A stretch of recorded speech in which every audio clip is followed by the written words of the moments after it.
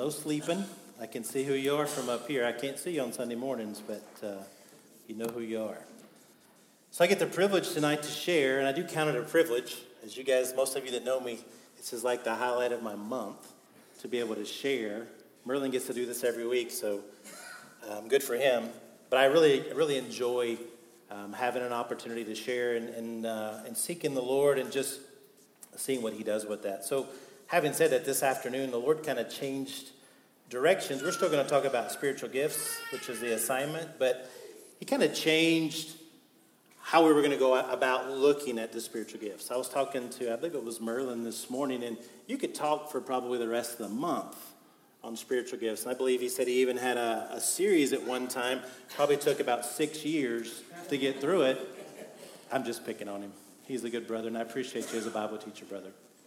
But tonight as we look at spiritual gifts, I think before we get too far, we've got to see, let me just start off with this. During his life on earth, Jesus was empowered by the Holy Spirit to do ministry. Jesus said that one day Christians would do even greater ministry than he did, John 14:12. While this does not mean that Christians are greater than Jesus, it does mean that Christians who are also gifted and empowered by the Holy Spirit can minister to more people than Jesus did, because there's billions of Christians.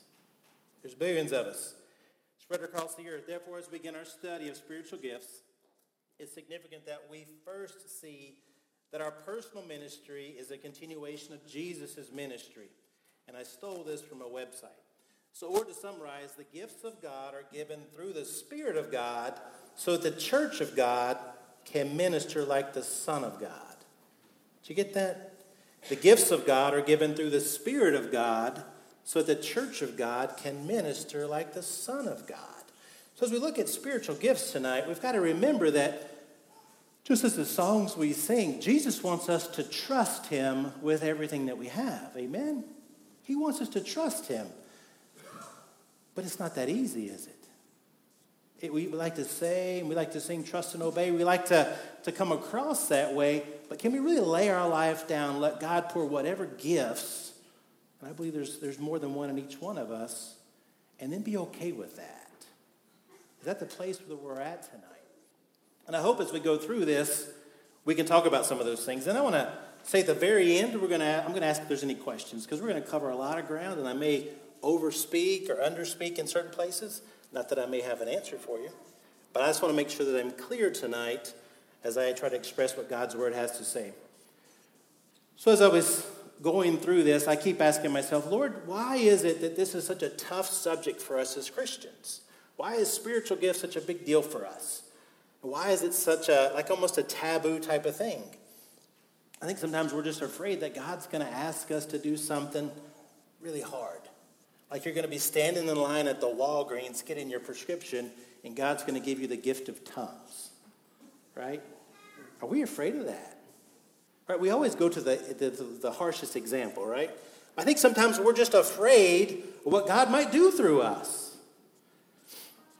We see people sometimes who misuse gifts or maybe even mimic a gift that God has said in his word is a good thing, and we see that sometimes. We had a gentleman years ago, he came knocking on our door at our house, and they were passing out goldfish, right? If you come and visit our church, we're going to give you a goldfish. I'm like, I don't need a goldfish, right? I got like 47 youngins and a wife, and we don't need a goldfish. And I said, hey, we go to a church and blah, blah, blah. And he was a very charismatic man, and a dear brother. And he challenged me. He says, well, do you speak in tongues? And I said, yes, I speak English. And as you can imagine, the conversation didn't go very well. But that's kind of how we approach the spiritual gifts at times. I think as Christians, sometimes we're afraid of it. The other thing I think sometimes as Christians, we think it, coming from the conservative realm that most of us grew up in, most of you guys have grown up in, that it's almost prideful to know what God wants you to do, or the gifts that God has poured into you. I can tell you, it's not pride. If God's done it, hey, amen. It's not pride. But I think sometimes we perceive it as pride. If somebody comes to you and says, I have the gift of teaching, well, there's a proud rascal there, isn't it? We think that. But that should be okay. Amen. Then teach. or preach or whatever that gift is that God's given you.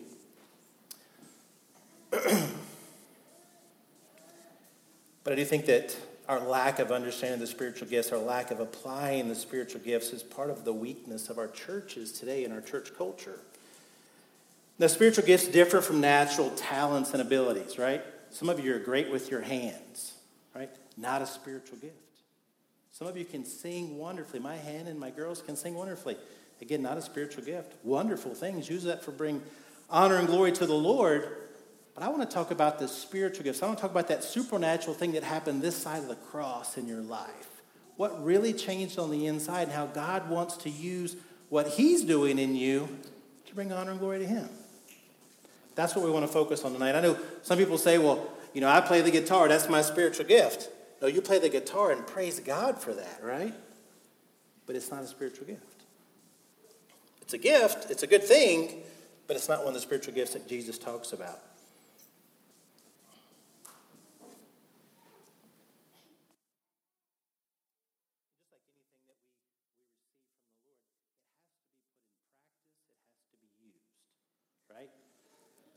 And I'm just going to tell on myself a little bit. If you guys would have been the first time that I ever got to share, we'd already be over. Right? And you guys are thinking, I wish that was tonight. Right? But I knew that as I was being encouraged by some other men that this was kind of the Lord's direction for me, but it wasn't very pretty. And that's where we have to continually allow the Lord to change us and mold us and make us. I'm going to pick on Merlin here. I bet his first sermon wasn't as good as this morning. Was anybody at his first sermon? Heidi was. Are they the same or a little different? A little different, right? Amen. He grew in that, right? We can grow in the grace and knowledge of Jesus Christ. We can also grow in the gifts that he's given us, the abilities that he's given us. We've got to be mindful of that, but let's not be afraid of what God wants to do in us and through us. Merlin shared a beautiful verse this morning, Acts 27:23, in the second half of that verse where it said, whom I belong and whom I worship, or whom I serve. We're going to keep that same theme tonight, right? It's as we serve, that's when we allow God's gifts to flow through us, right? It's when we allow God's gifting to throw us through us. And remember that worship is also serve. So as I was praying this afternoon, like, Lord, as we get into this is an exciting time, and I felt like the Lord was saying, Kris, let's just remind each one of us, including myself, what is my calling, right? Because our calling is different than our spiritual gifts. We've got to make sure that we understand that. So our calling, you think about, what does it mean to be a disciple of Jesus? Well, the easiest way to put that is the Sermon on the Mount. Jesus, he had the multitudes there, and the disciples came to him in Matthew chapter 5 when they sat at his feet, and he began to teach them, right? To teach them what it looks like to be a follower of Jesus, what it looks like to be a true disciple of Jesus Christ. He goes on to tell us in Matthew 28 that we are to fulfill the Great Commission, right? This isn't just for pastors. This isn't for teachers. This is a calling that we all have on our life, that we're to go and make disciples. And let me read that verse so I don't misquote it here. Go therefore and make disciples of all nations, baptizing them in the name of the Father, of the Son, and the Holy Spirit, teaching them to observe all things that I have commanded you, and lo, I am with you always, even to the end of the age. And he says amen right there. I appreciate that. Come on, you guys, it's okay. So Jesus teaches us how to pray, he teaches us how to walk, he teaches us how to talk, right? These are all foundational to who we are, right? God gave us Jesus, right? We needed Jesus because we needed forgiveness of our sins. We needed a sacrificial payment for our sins that we couldn't pay on our own. God allowed him to be raised 3 days later after he died for our sins, that we can have power and victory over sin and death. And now God says on this side of the cross, he wants to fill us to fulfill all the things that we just talked about, because even though we all have that calling in our life, we all have a different piece, so to speak, of how we go about fulfilling that.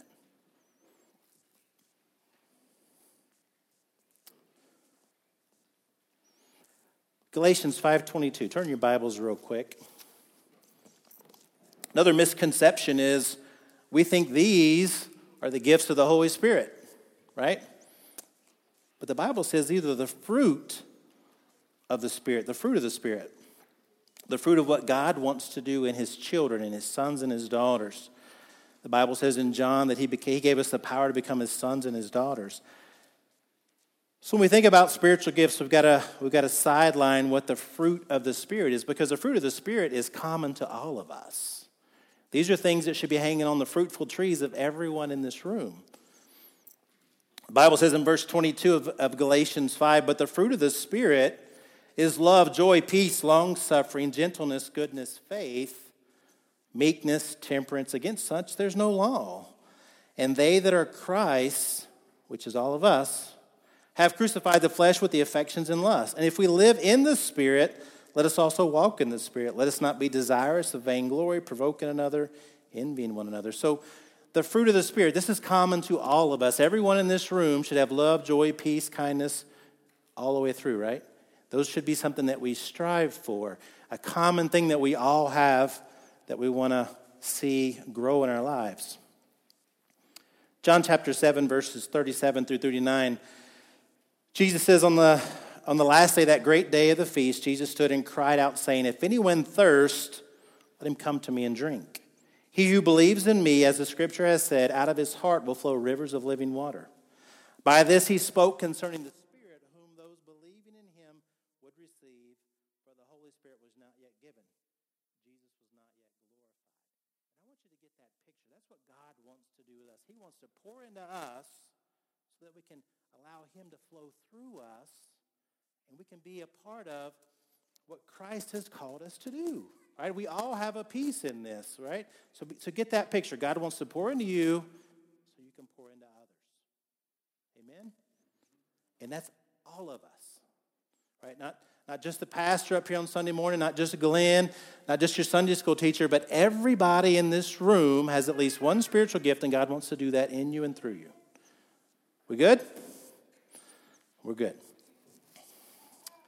So the bottom line is our life has to be completely about him and not about us. So there's a website, and I was going to do a PowerPoint and just never got it done, but there's a website called churchgrowth.org. And if you ever want to go on and say, hey, let me take a test, it's 100 questions of what a spiritual gift test is. And I think these things they're pretty good. I'm not saying it's the most accurate thing in the world, but if you ever think, well, I just really am confused about my spiritual gift, go online and do this. But answer it as if Jesus is sitting with you, right? And maybe even have your spouse with you. Because one thing, when I was interested in this very early on and coming to this church, and Merlin told me, he said, hey, we did a spiritual gift test. And he gave me the results. And I don't go to that church. The gift of hospitality was off the charts, right? And all the other things, there wasn't a preacher, there wasn't a teacher, minus one. It was very skewed. Sometimes we answer tests based on what we think people want to hear versus who we truly are. So if you're going to take one of those tests, make sure you're honest. Make sure you're really thinking about who I am and what does the Lord have for me. So just as a disclaimer, spiritual gifts are given by God's choice. We don't get a chance to choose those, even though Paul tells us that we can earnestly desire those. So anyone who's unhappy about what God has designed them in effect, is complaining about God, not giving them the gift they want. It's kind of like a spoiled child who gets a present on Christmas morning and they don't like what they've gotten. So God wants us to accept who he's called us to be and then walk that out.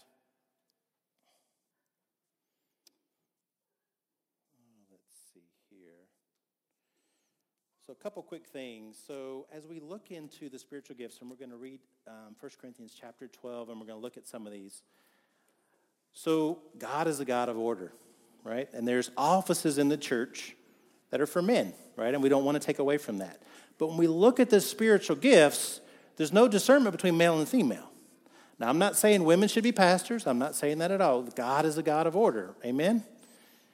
But I'm saying that women can have the gifts that are listed. Doesn't mean that they're going to pastor a church, but they have some of those same qualities that they can encourage other women with. So let's think about those things as we look at this.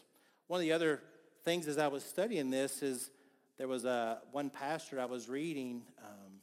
He said that, a lot of his congregation, he's a big congregation out in, I think it was Washington, and a lot of his people struggle with spiritual gifts because they don't feel like they're worthy enough that God would use them. They don't feel worthy enough that God would use them. They feel like they're so broken that their life has been such a mess all these years that God can't use them. And I'm here to tell you tonight that that's exactly the person God wants to use. He wants to take our lives this side of the cross and fill it full of Him and show the world just who He is. And we get the privilege of being a part of that. Privilege of being a part of that. So whatever brokenness has happened in your past, whatever heartbreak or anything that's happened in your life, don't allow that to hold you back from what God wants to do in your life. We can't use that as an excuse. If Jesus has forgiven you and you're washed in the blood of the Lamb, He wants to fill you with His Spirit. He wants to use you to bring about His glory. All right, so let's turn our Bibles. We're going to start off in 1 Corinthians chapter 12. 1 Corinthians chapter 12. We're going to skip around a little bit, and I don't want to make too laborious the comments, but I want us to get an understanding of what Paul's trying to write to us. Now, another quick disclaimer. None of us in this room have every spiritual gift. You know why? Because if you had all your gifts, then you wouldn't need anybody else. That's not the way God designed us. He designed us to be a complete body, which is all these gifts, and there's technically 17, and you can break it down to 9, or you can break it down to 30, but I'm going with the 17 tonight. But we need all 17 gifts, multiples of these gifts, to be a body. To be a body. To be a complete body. So 1 Corinthians chapter 12, looking at the first 6 verses, it says, Paul writing to Corinth. He's writing because he's having questions that are asked to him or things that he's seeing in the church there at Corinth, and he wants to combat those things. Verse 1 says, now concerning spiritual gifts, brothers, I would not have you to be ignorant. All right, he's telling them right off the bat, guys, I want you to understand what God wants to do in you and through you. You knew that you were Gentiles carried away unto these dumb idols, even as you were led. Wherefore I gave you to understand that no man speaking by the Spirit of God calls Jesus accursed, and that no man can say that Jesus is the Lord, but by the Holy Ghost. Now there are diversities of gifts, but the same Spirit. There are differences of administration, but the same Lord. There are diversities of operation, but the same God which worketh all in all. So Paul's saying, guys, I want you to understand, because obviously if you read through chapter 14 and some other chapters in Corinth, there was some trying to put on things apart from allowing God to flow through them. Right? The one thing that we've got to think about as we look at the spiritual gifts is that, we sometimes want the ones that are the most glamorous, right? And if that's what your desire is, it's probably the opposite of what God's going to give you, right? And really, all we really should really want is just, what does God want for me? That's the gifts that I want. I want to walk in the gifts that God has for me. I was in a prayer meeting years and years ago, and there was this young man in the prayer meeting. He was praying that God would give him good gifts to edify the church. And I thought that was kind of an odd prayer, right? Because we already have gifts that God gives us that are there for the edification of the church. Really, our prayer should be, Lord, how do I plug it in? How do I turn it on? And how do I use it? Because we need that. He goes on to say in verse 4 that there's one Spirit, but there's different distribution. There's different ways in which He gives this out, different portions in which He gives it out. Again, we're not all going to be the same. When we start talking about these gifts, they don't always look exactly the same, because you know what? If they all looked exactly the same, again, it would be a very boring place. It would be a place where we couldn't reach as many people, because God wants to use each one of us a little differently. Amen? That's completely okay. We serve a God who created you. He wanted a you. For the longest time, that was the hardest thing for me to understand. Lord, how did you ever want me? Why would you want me, right? And why would you want to pour anything into me? But remember, it's about Jesus. It's about Him. And I want you to hear that tonight. I think it's God's heart tonight that we hear. He wants to be honored and glorified in this flesh of ours, in this carcass that we carry around. He wants to be honored and glorified. He wants to receive the honor and glory. He wants to work in us and through us to bring others to the kingdom of God. That's what his goal is. Verse 6, and there are diversities of operation, but the same God which works with all in all. Again, it's going to be a little different for each one of us. Verse 7, but the manifestation of the Spirit is given to every man to profit withal. He says here, there's a goal in the whole thing, that we're going to bring everybody together, that it would be a profitable thing for all of us. All of us, our sisters and our brothers, all of us together using our gifts. Again, in order.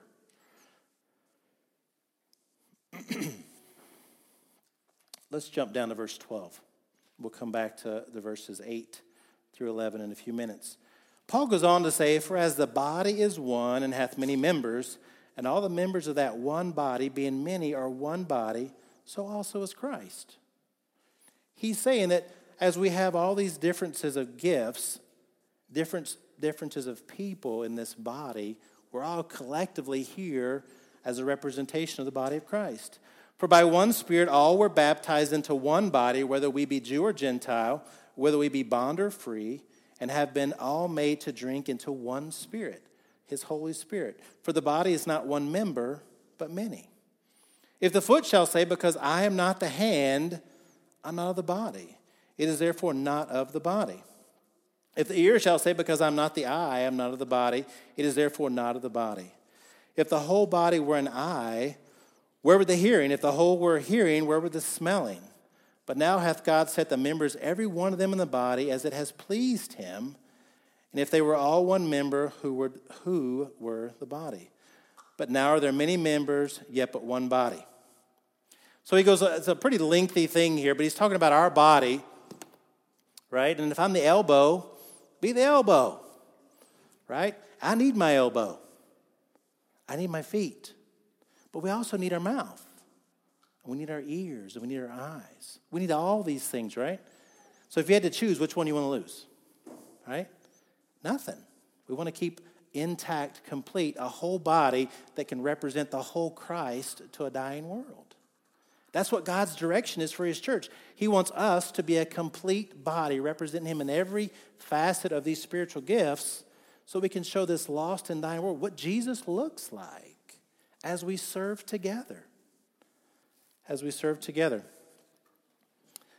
And just, and if you happen to be that elbow, don't desire to be the eye. Right? If you're the big toe, don't be a mouth. Be the big toe. I had a guy who worked for me years ago, and he got run over by a forklift and lost his big toe, and he had a hard time walking. He didn't realize how important that big toe was. He couldn't hardly stand up straight for the longest time. So every member of our body is very, very important. Very important. Everybody in this room is very important to this congregation, to this local body as we represent Jesus Christ. Verse 19, and if they were all one member, where were the body? But now they are many members, yet but one body. And the eye cannot say to the hand, I have no need of thee, nor again the head to the feet, I have no need of you. Nay, much more, those members of the body which seem to be more feeble are necessary. Those members of the body which we think to be less honorable, upon these we bestow more abundant honor. And our uncomely parts have more abundant comeliness. For our comely parts have no need, but God hath tempered the body together, having given more abundant honor to the part which is lacked. That therefore should be no schism in the body, but that the members should have the same care one for another. And whether one member suffer, all the members suffer with it. If one member be honored, all members rejoice with it. Think about that for a minute. Think about that. Do we do that? One person in the congregation maybe is really serving God, really getting things done, and what do? We get jealous. We look at him and go, well, I'm doing stuff too. Right? We should rejoice with that brother or that sister. Right? We should rejoice that God is doing something in their life. We're all part of the same body, the body of Christ. And if one member is getting honor for what they're doing in God's name, we should rejoice with that. Amen? We should rejoice with that, not fight against it or let pride or some arrogancy come up in our own eyes that we almost get jealous of that. And man, we get jealous at times. We do. You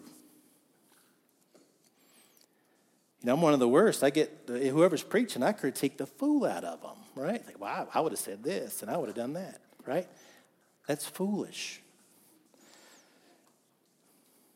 God wants to receive honor and glory in our lives.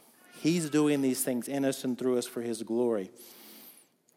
Verse 27, now you're the body of Christ, and members in particular, and God has set some in the church, first apostles, secondary prophets, thirdly teachers, after that miracles, then gifts of healing, helps, governments, diversities of tongues. Now verse 28 is an interesting verse, because so many people, when they get into the spiritual gifts, they kind of flip that order around. And they really focus on the healing and the miracles and those kind of things. But Paul says, according to the Holy Spirit that's leading him to write this, first are the apostles, then the prophets, then the teachers. Can you see God's heart in this? He wants those that can really edify and encourage the body. Not that there's other things that are not necessary and they're not important, but God is the God of order.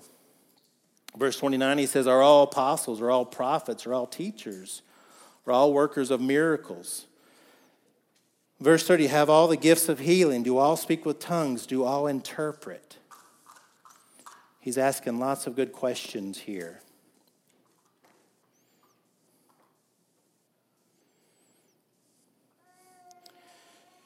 Turn your Bibles over to Romans chapter 12. There's a couple more gifts that we didn't quite hit in this section of Scripture. Romans 12, verses 6 through 8. Romans 12, 6 through 8, the Bible says, having then gifts differing according to the grace that is given to us, whether prophesy, let us prophesy, according to proportion of faith. Or ministry, let us wait on ministering. He that teacheth on teaching, or he that exhorteth on exhortation. He that giveth, let him do it with simplicity. He that ruleth with diligence, he that showeth mercy with cheerfulness. With cheerfulness. And then turn over to Ephesians chapter 4, verses 11 through 16.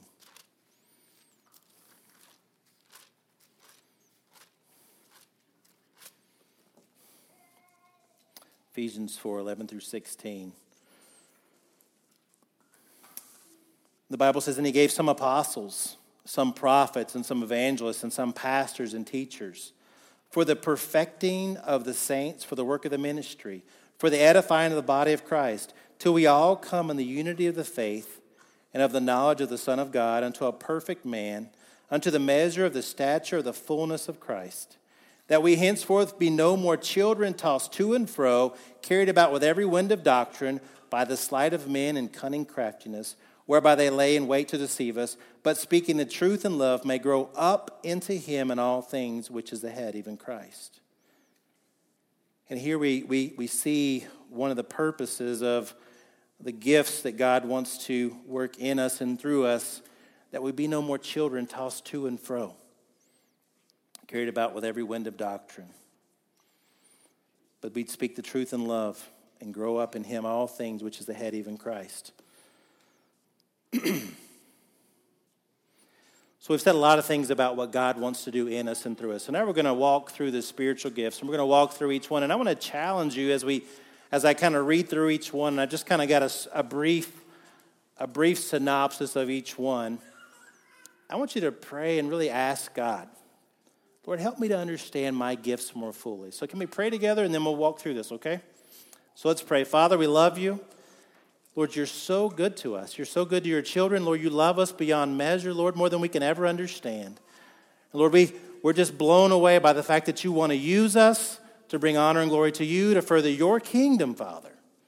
And Lord, we were reminded earlier that our call in our life is to be a faithful follower of Jesus.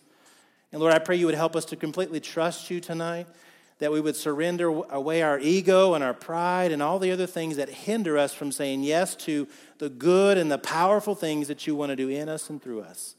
And Lord, I pray for the congregation tonight, Lord, that as we read these spiritual gifts, Lord, you would prick our hearts, Lord. Help us to better understand the way you've gifted us, Father. Let it not be a mystery to us any longer, Father. May we feel, may we see, may we be encouraged tonight to walk in the fullness that is Jesus as we allow those gifts that you've poured into us to grow. Lord, help us. We're a needy people, Lord. We need you tonight. We thank you in Jesus' name. Amen. So the first one we're going to talk about tonight, let me get back to my spot here, is the gift of wisdom. So the gift of wisdom is the ability to have insight into people and situations that's not obvious to the average person, combined with an understanding of what to do and how to do it. It's the ability to not only see, but also apply the principles of God's word to the practical matters of life by the Spirit of wisdom. People with the gift of wisdom have an ability to connect biblical truth and apply it to people's lives so they make good choices, avoid foolish mistakes. These people today function well as coaches, counselors, and consultants. The gift of wisdom. That's a great gift. Amen. So the challenge is that your gift tonight? The spirit of knowledge. The word of knowledge is the ability to research, remember, and make effective use of a variety of information on a number of diverse subjects. People with the gift of knowledge love to study. They love to learn. They're not content with a surface-level knowledge of topics. They are compelled to conduct thorough research, compile their findings so that others can benefit from their long hours of focused study. People with the spiritual gift love God with all their mind, and these people tend to like to write in their Bibles, to write footnotes, right? The spiritual gift of knowledge. And again, be in prayer tonight as we read these that God would help us to understand our gifts. The gift of faith, this is one of my favorite ones. The gift of faith is the ability to envision what needs to be done and trust God to accomplish it. Even though it seems impossible to most people, people with the gift of faith trust God even in difficult, even impossible situations when others are ready to give up. You guys know the people like this. No matter how awful things are, they've got a smile on their face and they believe God will get it done. I love these people. We've got several in our church. These people are often visionaries who dream big dreams, pray big prayers, and attempt big things for Jesus. These people tend to be optimistic, hopeful, persevering, change-oriented, and future-focused. These people also tend to be very convincing about the truth of Scripture because they themselves are so convinced of the truth and the power of God's Word. Okay, now we're going to get into the gift of healing, right? Don't be afraid, right? It's okay. And there's one thing that I want to say real quick in this. I believe all these gifts are still true today. I know not everybody does, but I believe they're there. They're there. And I'm not saying every one of us have the gift of healing, but I believe that the gifts in Scripture are still part of today. And we can disagree if we want to disagree, but I just believe that. So the gift of healing is the ability to call on God to heal the sick through supernatural means for the purpose of revealing God. People with the gift of healing trust that God can heal the sick and pray in faith for the physical restoration of those needs. These people see healing as a sign that God uses to reveal his power to people so that many will come to believe in Jesus. People with this gift do not see someone healed every time they ask God, since healing is something that God alone decides to do. And remember that with all these gifts. The gift of faith, am I always faithful? The gift of wisdom, am I always full of wisdom? The gift of knowledge, do I have all knowledge? The answer is no. But we can grow in that. And I've seen the gift of healing. I've seen that work. I've seen God answer those prayers, and I've seen that healing happen. The Bible teaches us that all healing comes from God. And again, these gifts are to bring honor and glory to him. The next one, the spiritual gift of pastor or shepherd.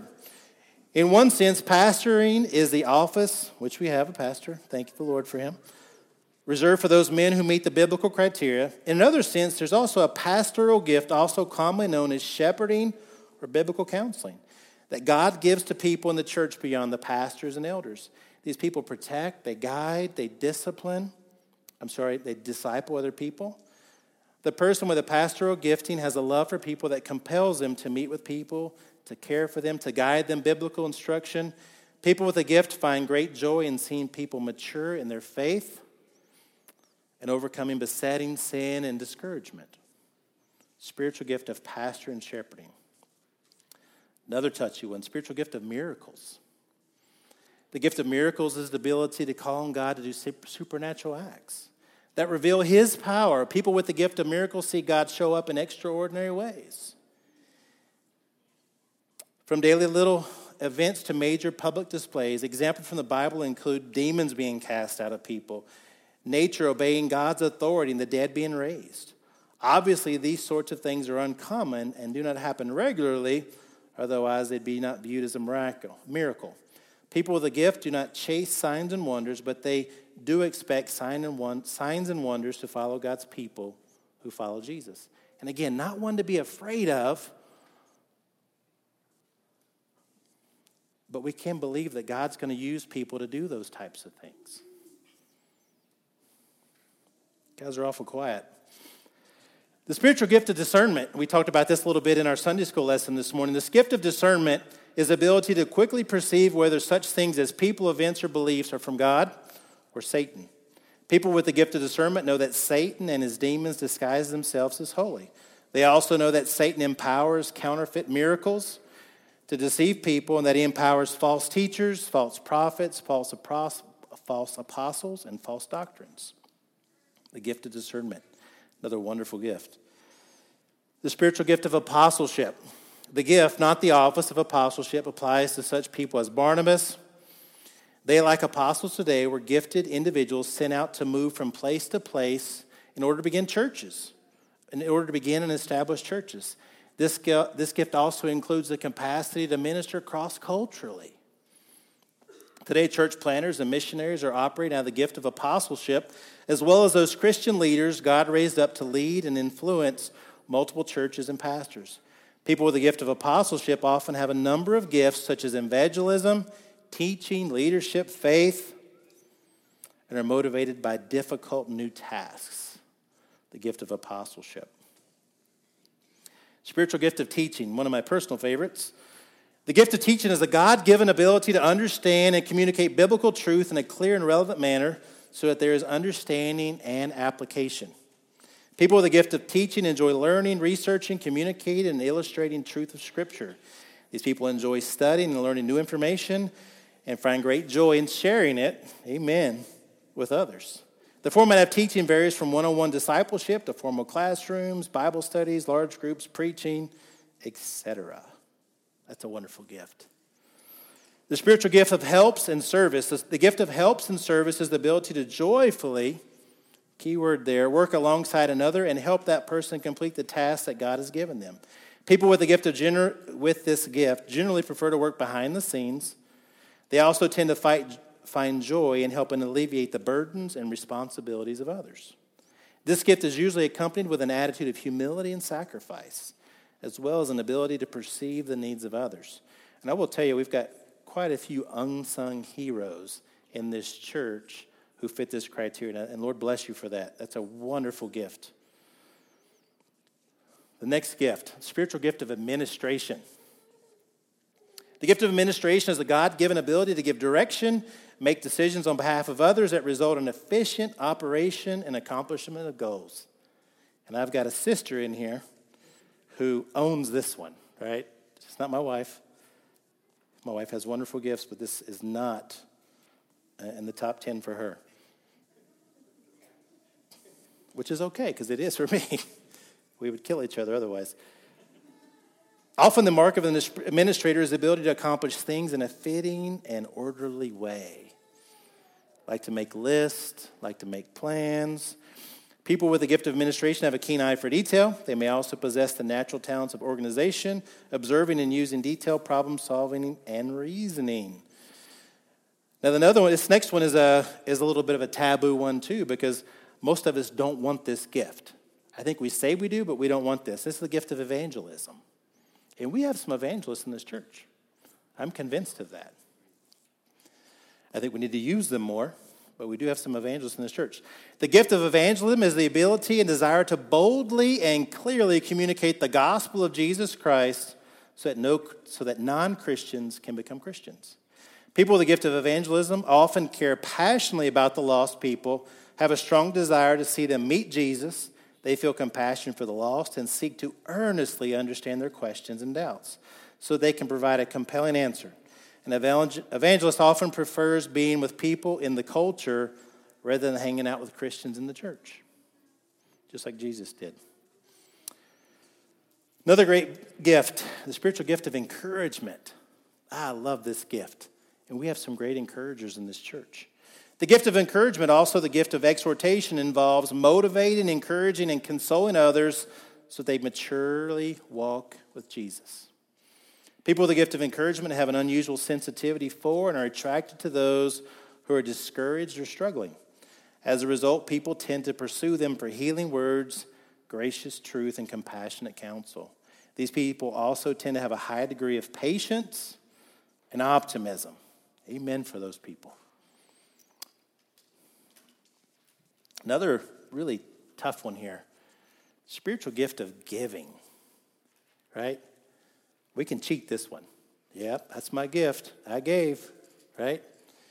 The gift of giving is the ability to give money and other forms of wealth joyfully, wisely, and generously to meet the needs of others and help support ministries. People with the gift of giving generally view their treasures, their talents, and time as on loan from God and not their own. They are often moved to meet the physical needs of others. They enjoy giving of themselves and what they have. Even if they do not possess the resources to help, they earnestly pray for the needs to be met. The gift of leadership.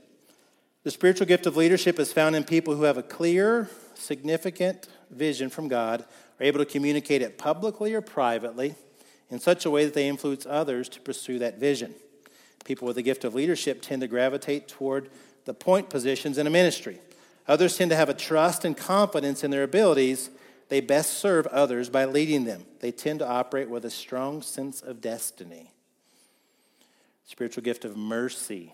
And we have quite a few mercies in our church. We have quite a few.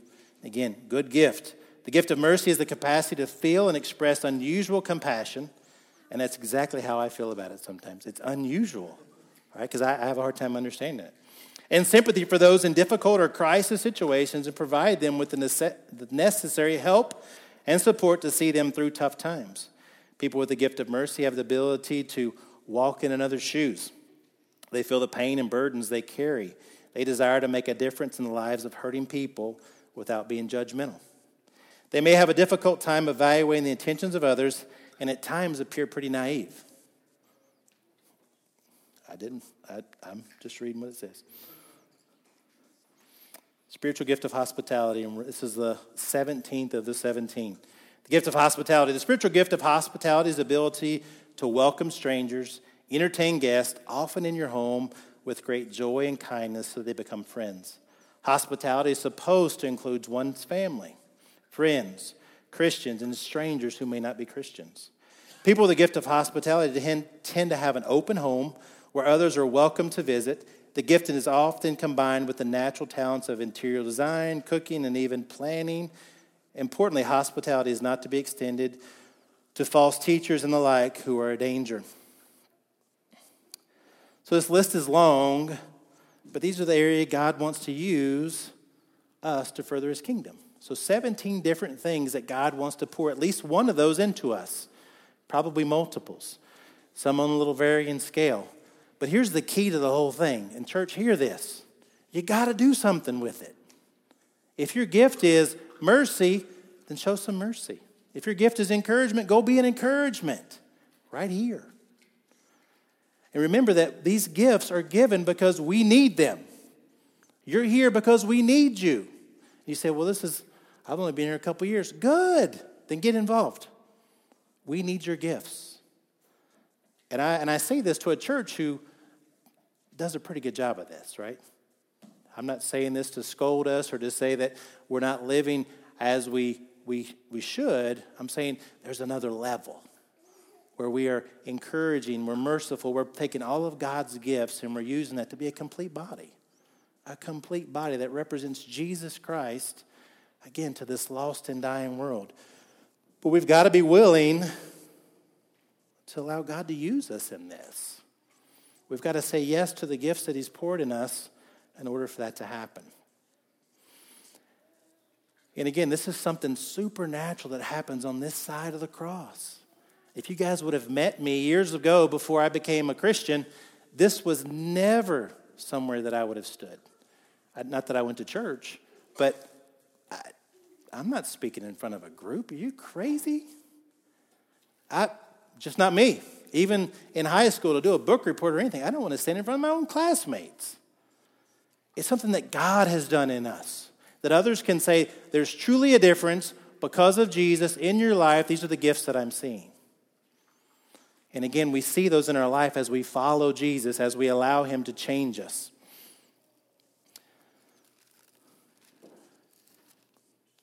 It's no coincidence that right after Corinthians chapter 12, where we learn about the gifts, that he goes right into 1 Corinthians chapter 13, which is a chapter on what? Amen.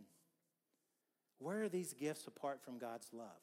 And when we talk about God's love in 1 Corinthians 13, it's agape love. It's the real deal. It's the love that we can only share with others because Jesus has showed up. All these gifts that God has poured into us and through us to be that representation of Jesus Christ is because of his great love. And he's calling us to serve. He's calling us to get busy with what he's given us so we can fulfill that great commission and teach, make disciples, and do the things that he's called us to do. Amen? All right, so I know I covered a lot there. Did I confuse anybody? Did I say anything that needs clarification? And again, I may not have an answer. I just feel like this was a lot to cover at one time, and I don't want anybody walking out here confused. There's smarter people in the room that can help me. If you have a question. Yes, ma'am.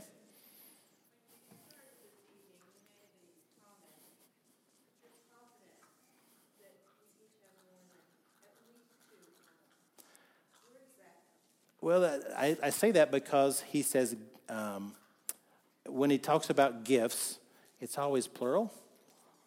And the commentaries that I've read, and again, I'm not the greatest Bible scholar, I believe that we have at least one, more than one. I believe that we have at least two or more. And I think if you look at all the gifts that we just talked about, all 17, I mean, you can hit a few pretty quickly, right? Maybe on one end of the scale or the other, but I think that we all have some that we're the highest on, I guess is what I'm trying to say. I know when I look at myself, I'm very high on the administrative, I'm a teacher, and those are my two strongest spiritual gifts, I believe. And I believe as I use those, I think some of the others will grow.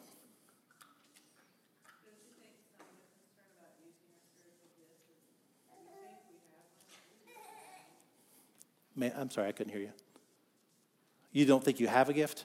No, I didn't say that. I know some people that think I have a gift that Right. Yep. I mean, I appreciate that they want to try and they think they do. Yep. I think that's a concern that maybe most of us have of using our spiritual gifts, like you say, because it's not really what I have. Yeah, that's a good point. And that's where we need our discerners, right? The spiritual gift of discernment. We've got some of those in our church that we need to seek those people out and say, hey, can you give me a hand with this? Help me understand. Because for the longest time, I thought I was a pastor.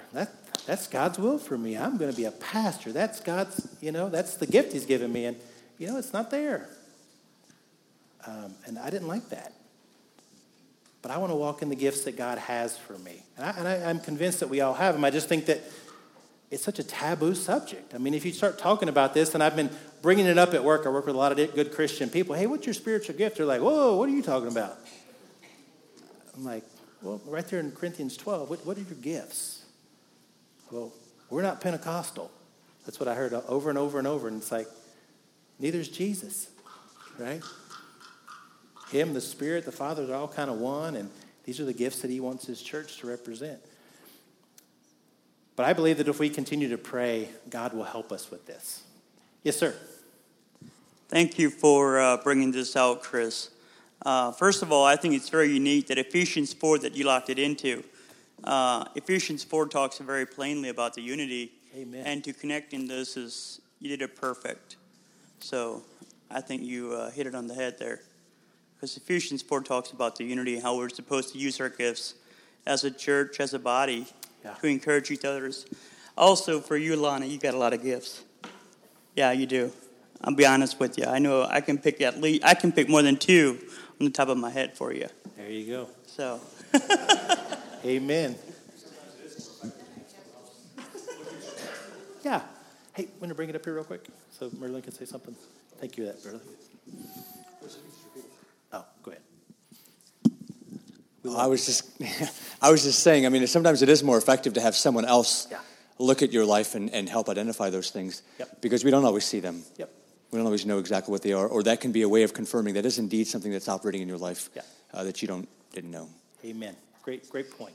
And since I have this other comment I was going to make, just again an affirmation of what you said, but also just the encouragement that if we don't think we have one of those gifts, it doesn't get us totally off the hook. So you think about through those gifts. Right. We often do that with the gift of evangelism. We think, well, I don't have that gift, so I don't need to. But you nailed it at the beginning. You said, well, we all have a calling. It's a similar calling. We work together for it. For example, we probably would not ever encourage someone to say, well, if you don't think you don't have the gift of discernment, then you don't have to discern about anything. Right.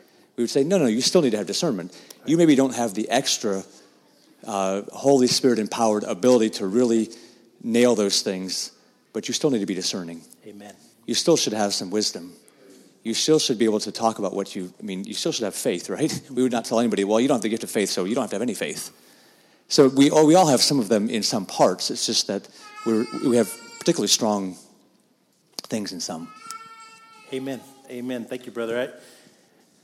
I really appreciate this because, as we became Christians in our 20s, and this was one of the areas that I was like, okay, Lord, I don't understand this.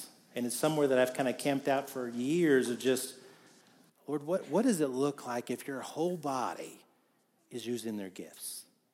We're not afraid of them. We're not hiding in a corner. Please don't ask me to do nothing, right? Please don't ask me to teach or preach or whatever the gift may be versus being the body of Christ. What does that look like? And it's kind of been my prayer for years. Lord, I really want to see that. And again, I'm not saying we're a bad church by any means. Please don't hear that. But I believe there's another level of us connecting, having that unity, and really representing him completely, elbows and all.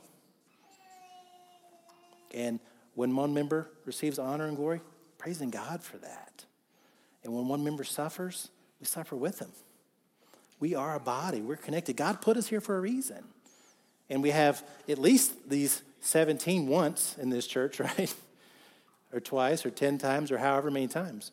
One of the things I read when I was studying all this is that this is where a lot of denominations come from. A lot of brothers with the gift of knowledge, they started a denomination. A lot of brothers with the gift of wisdom, they started a denomination. A lot of brothers with prophecy, and that's kind of how denominations have gotten started. Well, we don't want to do that. Right? We want to be the body of Christ. Amen? I'm not saying denominations are evil. I'm not saying that at all. But we're Christians. We represent Jesus. Any other questions? That was good. Yes, ma'am. This is going to be a hard one. Sorry. So where would you put the gift of tongues? Because I know there are a lot of people that wonder about that at times. Would it be in one of these 17? Or, because I know how I feel about it, but what does God say? In 1 Corinthians 12, let me put my glasses on, verses 28, he talks about the miracles and the gifts of healing. Let's see here.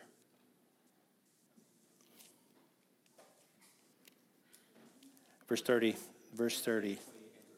Yeah, all the way through 28 through 30. He talks about that.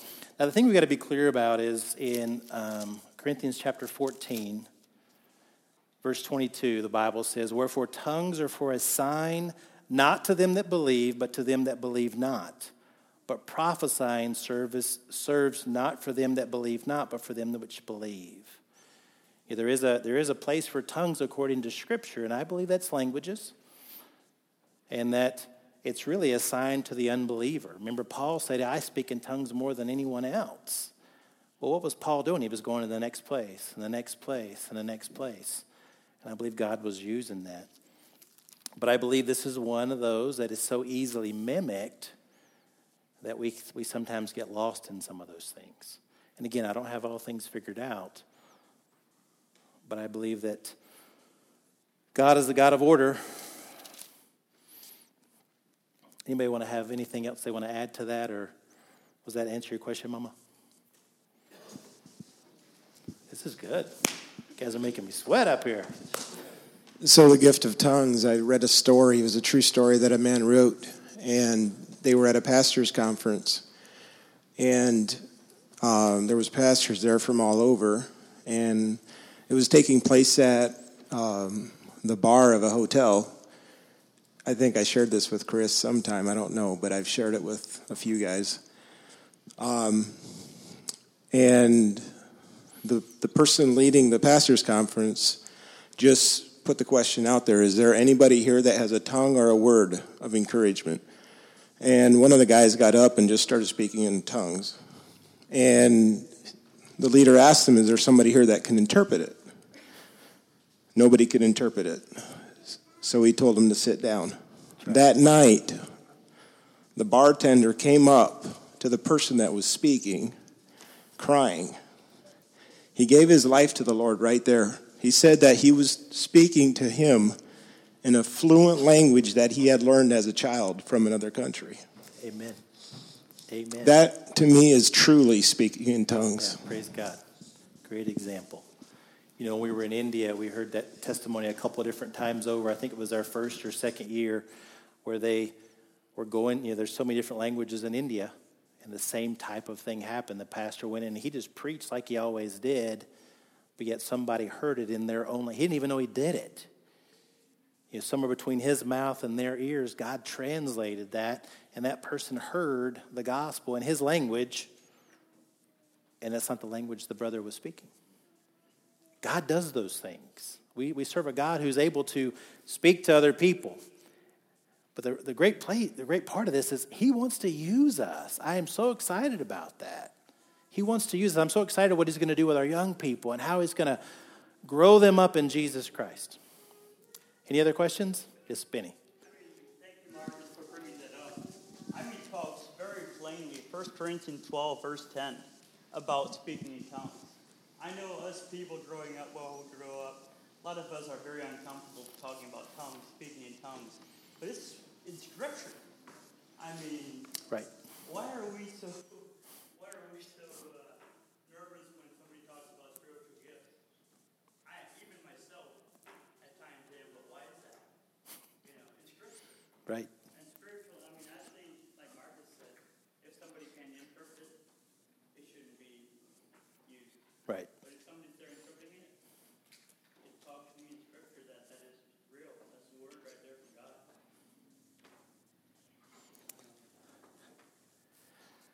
Very good. Very good. Anybody else have a question, or anybody need a hug?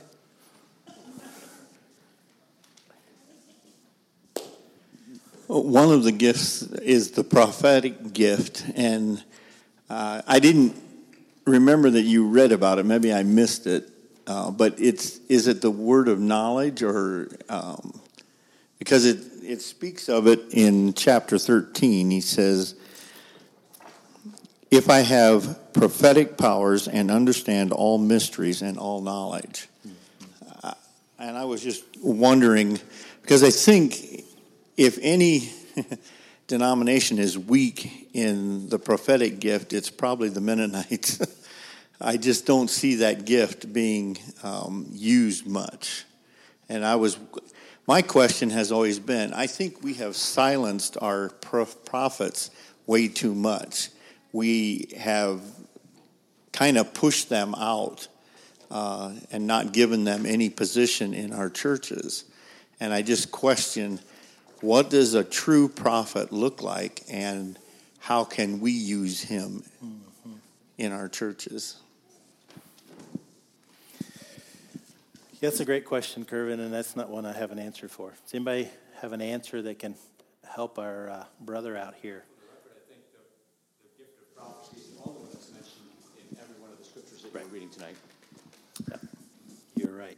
I'm trying to think. Maybe teaching might also be. Yeah, I think those are the two for all three sections. I agree with you. I think it's another one that we're afraid of, Kervin. And I think God uses people to speak life. And again, we don't need to be afraid of those things. I don't want to be really picky, but I think we need to adhere to Scripture as much as possible. Are we limiting God by thinking there's only 17? Right. I mean, you mentioned something that are not even listed in the Bible. So I think we need to be careful to be very accurate Sure. in discerning these gifts. Yep. Amen. And the 17 that I was reading is a combination of those three sections put together. And some people just break it down a lot further. Some narrow it down to just 9. I like the 17 because I feel like it better accurately describes the gifts in those three sections. But I agree with you, brother. We got to stick to Scripture. It is what it is. I think the big thing that the Lord would have us to do is just not be afraid of what He wants to do in us. And I think that's the sense that I have a lot of times of when you talk about these subjects is we're afraid of what God might do through us and not really just loving the idea of Him working in us. Does anybody else have anything they want to add or share? And if not, we'll close. All right, you guys want to stand up? We'll close in prayer. And